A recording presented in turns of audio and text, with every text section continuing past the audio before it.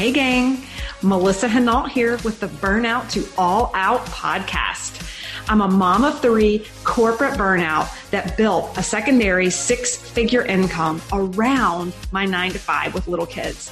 This set me free and allowed me to fire my boss and pursue my wildest dreams. It took grit, persistence, and belief. But now, operating multiple six-figure businesses as an online entrepreneur and business coach, I have become a serial entrepreneur with a passion to inspire more burnouts to take the leap and go all out and live out their dreams. Each week, I'll bring you inspiring all-out guests, lifestyle business tips, and tools to empower you to take the leap from burnout employee to all-out entrepreneur, making your passion your paycheck. If this mom of three, corporate burnout, can go all out, so can you. In this episode, I'm going to be talking to you with what I'm calling Money Minutes. I am starting a series with you guys where I'm on my own growth journey with money and money mindset and controlling where my money goes. And as I learn, as I read, as I hire the experts to educate me, I plan on bringing forth what I learn to my community in the Burnout to All Out community. So I'm excited for you to take a listen to my first kind of kickoff to money mindset, conversations we have with our children, and the conversations we have with our parents, and what sets our mindset and trajectory in the future. Well, hey, Burnout to All Out community. Guys, here's the deal. As I continue to grow and raise my lid as an entrepreneur, as a leader, as a mover and a shaker, as a mom and a CEO, I am passionate about sharing with you guys what I'm learning. I think that that's a big piece of what this podcast is all about, is just sharing my growth journey with you. And so, like many of you, each year I set intention to really hone in on something and learn more, right? So last year I really honed in on how to be an online entrepreneur, how to grow an online business. And I took lots of classes, invested tremendously to really raise my lid. And the output of that was my new business, the LinkedIn Method Academy. This year, I'm moving the needle, taking a shift towards improving my own financial competence. And so I am doing deep dives on things that a couple of years ago, I would have rolled my eyes and maybe vomited at taking a look at, because you see, in the past, I didn't take responsibility of my financial competence. You see, I've known how to make money for a long time, but I've never taken the accountability and the ownership of where my money's going after I make it. So that, as my dear friend Mel says, you end up ensuring that your money works harder for you than you worked to obtain it, right?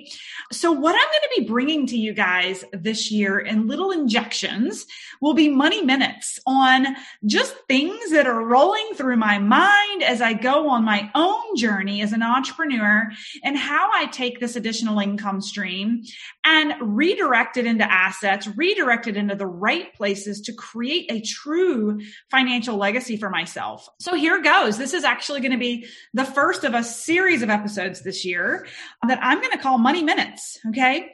So let's just dive in. So let's just start with the facts. Did you know that only 1 out of 4 households actually discusses money with their children?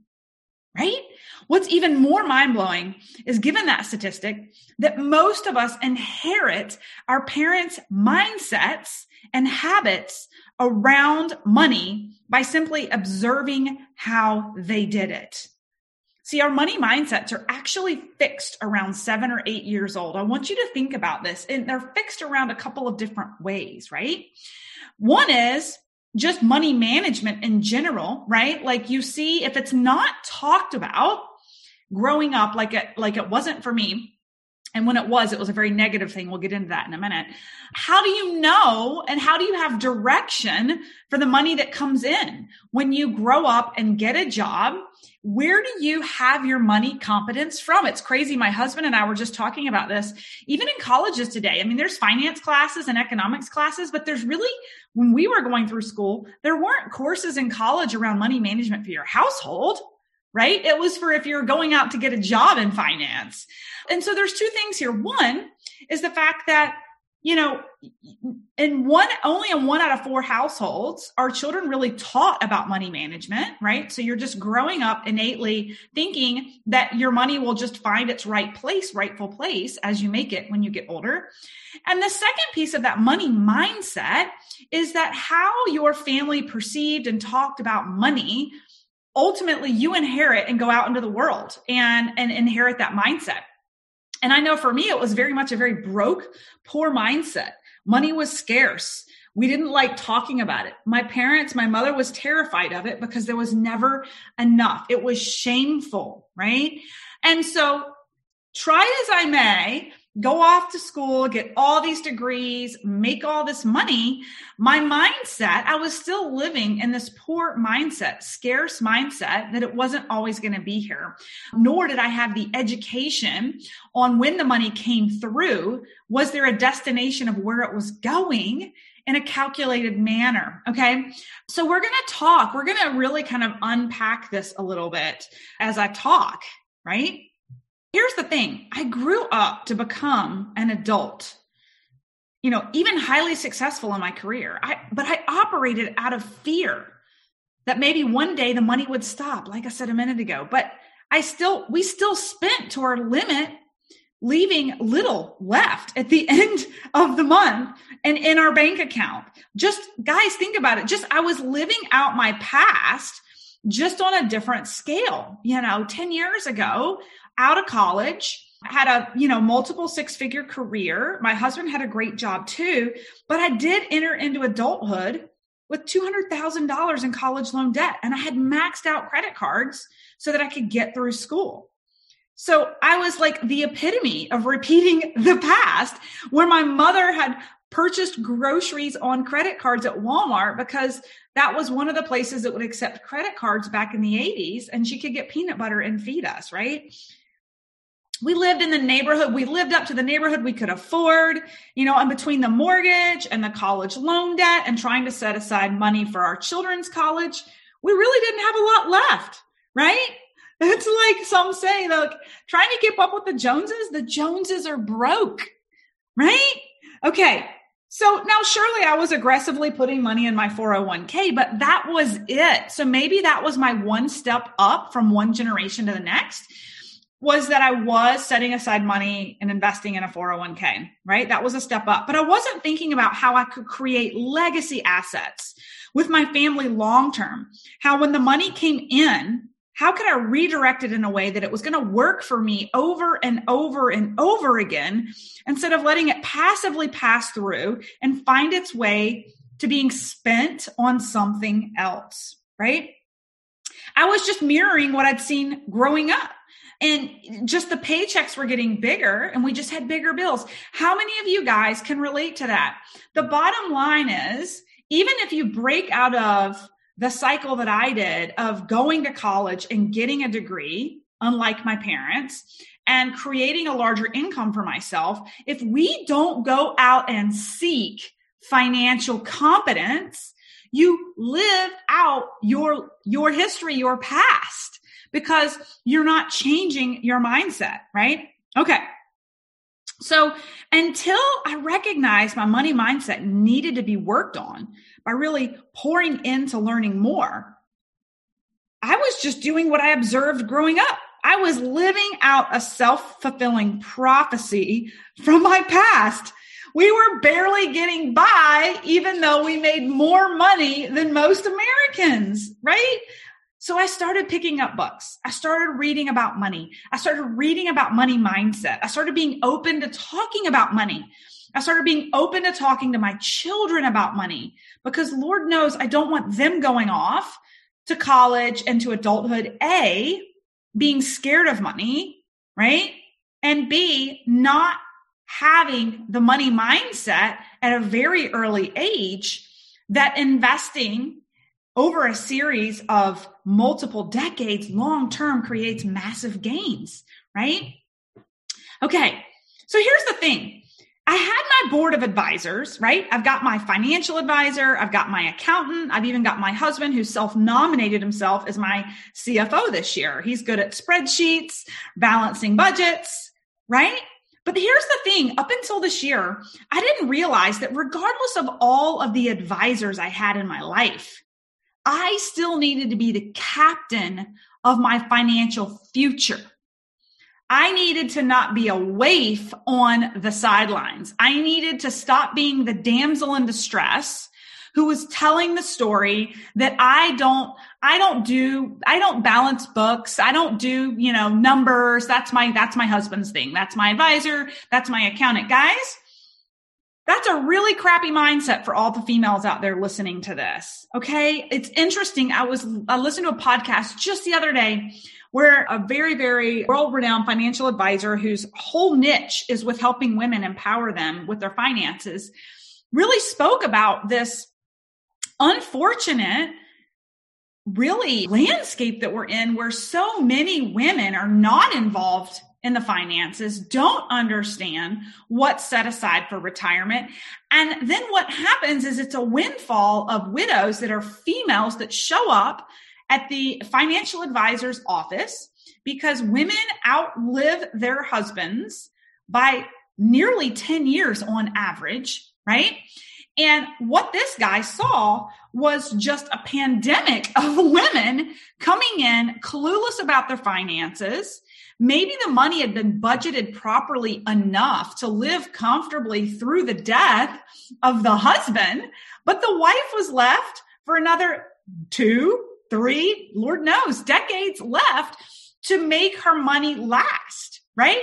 And she's clueless. And you would hope that the people that you hired were honest people that, serve the clients properly, these widows whose husbands are gone. They don't know really how the money's managed, where it's managed, how it's invested. They're a damsel in distress.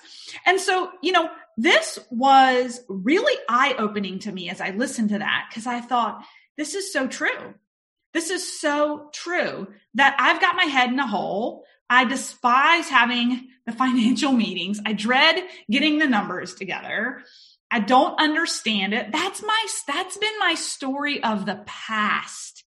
That's been my story of the past.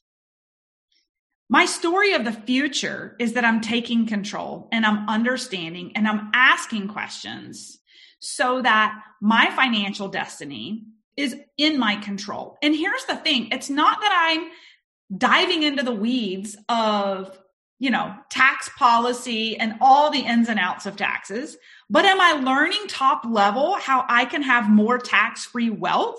Am I taking time to learn about how investing my money in one space, like the Airbnb real estate arena, versus putting it in stocks may long-term impact the tax bracket that I'm in, the taxes that I pay? Yes. I am slowing down and beginning to learn and take accountability for my finances. And what this is doing is it's also creating really good conversations, healthy conversations in front of our children. We're not doing this behind closed doors. We're having it so that our children at an early age understand the trade-offs and with money and where it can go and what you can do with it. And, the short-term quality of life experiences of things that are what you can spend your money on today, but no ROI on tomorrow, and balancing that out. And I'll give you a scenario of that here in just a minute, right? The bottom line is I came to the realization that I was putting all the pressure really on my husband to have to manage all of it. And when I look back and think about it, we both came from families who were not college educated. And both of our families, money wasn't really talked about. Both of us had risen to the occasion of getting a greater education, having more income. But neither one of us had taken any courses or classes beyond some of the good old Dave Ramsey books back in the day to get you out of debt. We hadn't really taken an aggressive approach to raising our own lids about our financial competence. And here I was assuming that he would know what to do and where to put it, right? Guys, let's get to work this year with me. I'm going to have so much fun with these money minutes over this year and the tidbits that I share with you guys. But the bottom line is that I've gotten to work reading, Robert Kiyosaki. Some of you guys have read Rich Dad, Poor Dad. Right now I'm reading Tax-Free Wealth. I can't wait to come back on a podcast and share with you some of the great things I'm learning about that right now. Here's the bottom line, and I want you to hear this loud and clear.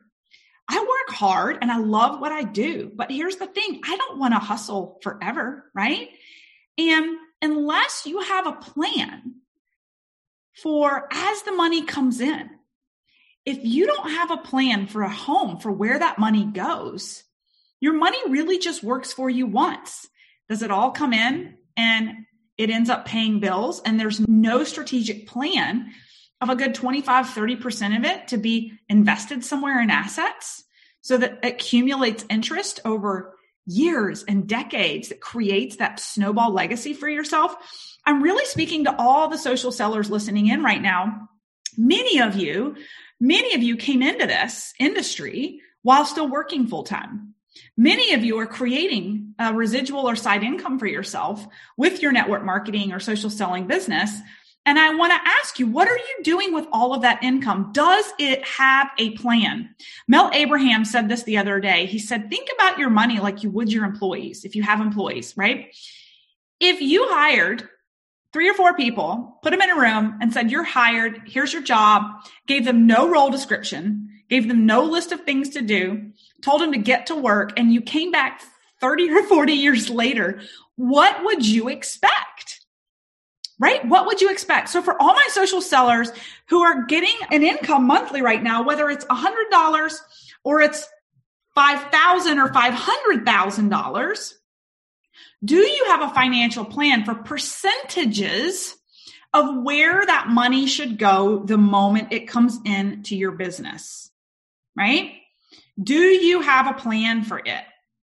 And so one of the things, the first step that I've really implemented this year is creating a diversified plan of the moment the money comes in, where does it go, right? There's a percentage that you need to set aside for taxes as entrepreneurs.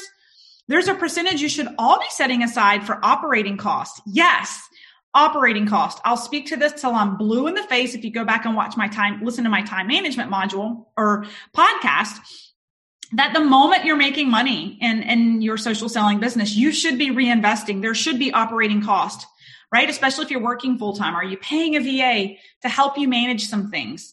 Operating cost could be paying someone to do laundry so that you can work your business, right? But you need to be setting aside a portion of that money monthly. And then there's the reward of paying yourself and paying it forward, right? So maybe this is your full-time gig and you've got to assign a certain portion of that money coming in to pay your bills. But then there's that fourth piece, which is the assets. It's the assets. And no matter how small your income is, I highly encourage you to take a percentage of it monthly in your social selling business and commit to transferring it into a high yield account, so that cumulatively you can take it and put it into something that creates an asset for you. You can begin investing so that your money now, you've worked for it once. Now you're redirecting it into a space where it can now work for you again, over and over and over again. Now see, the broke, poor money mindset that I came from, where I grew up, money came in and money went out. Money went to bills, money went to taxes. There was always just enough. But that's because we lived that lifestyle of not prioritizing when the money came in, committing before it ever went out anywhere else, a percentage of going somewhere else. And I'm talking above and beyond your 401k matches, guys. I'm talking above and beyond that.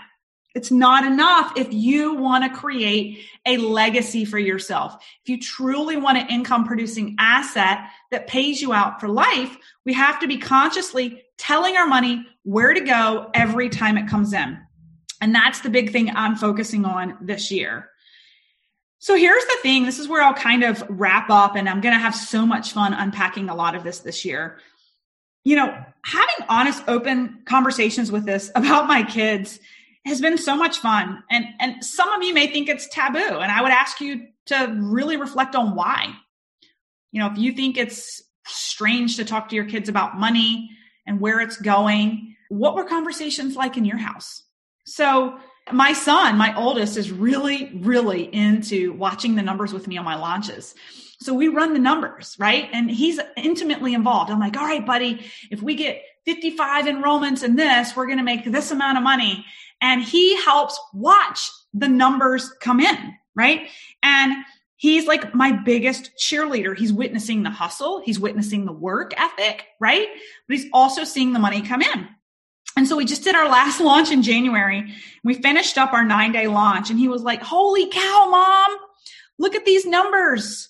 You could buy a Ferrari. We could buy a Ferrari like today. And I thought, man, this is such a great lesson for him in business and responsibility and destiny with your money. And I said, buddy, we could, but if we bought that Ferrari and spent all of our money on it, it would depreciate over time, which means we've lost all that money over time. And we wouldn't have any money left to pay these amazing people who were helping us run this business. And we didn't set any money aside for taxes. Right? So we started having this conversation, and he was like, well, how much are taxes? So we started talking about that. Well, it could be 15 to 40%. It really depends on how savvy you are with your taxes. So we had a whole conversation about that.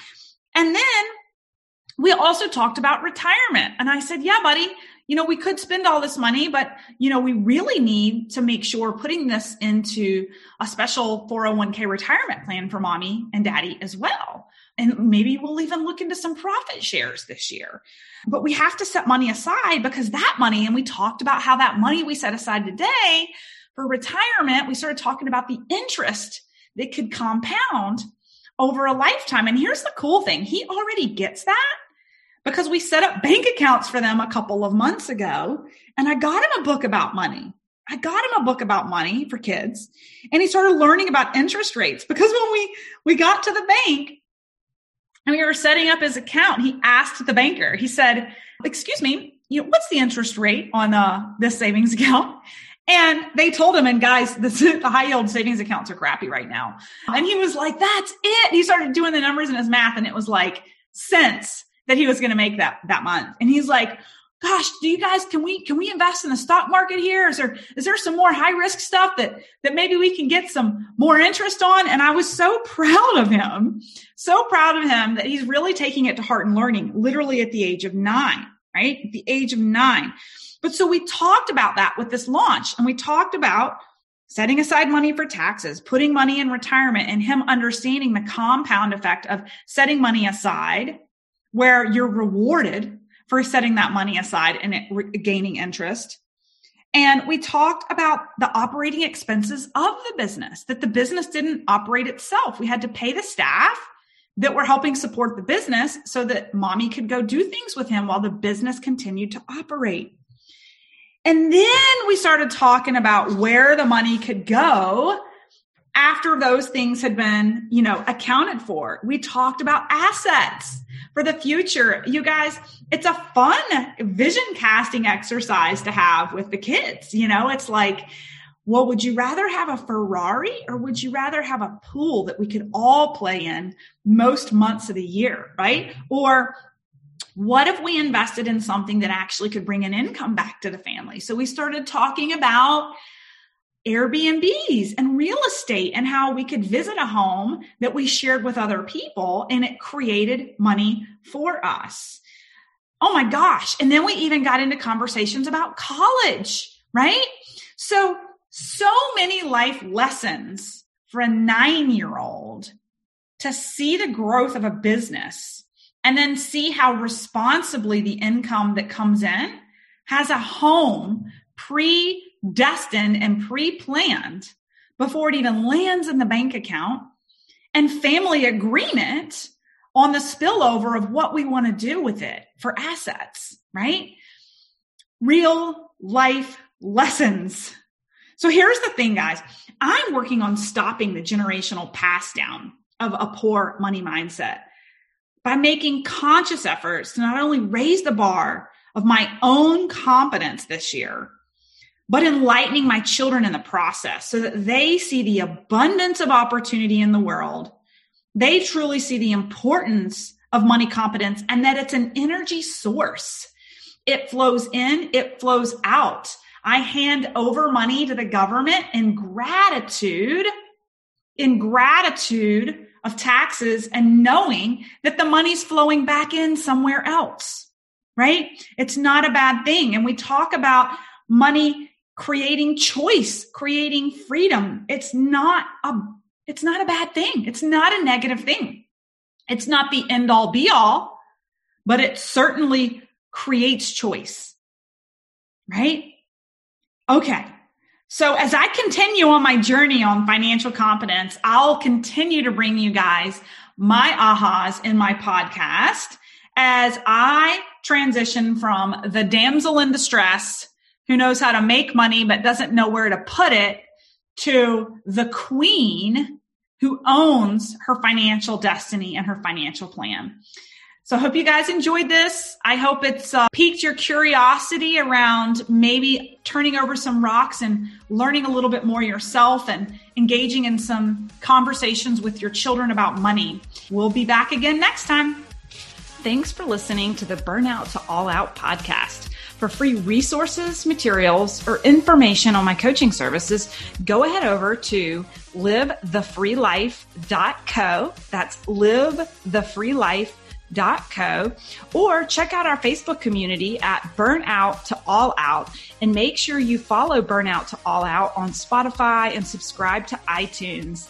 And it would truly mean the world to me if you paused for just a second, gave me that 5-star review of the show, and be sure to share this episode with any burnouts you think would be inspired to go all out after hearing this episode.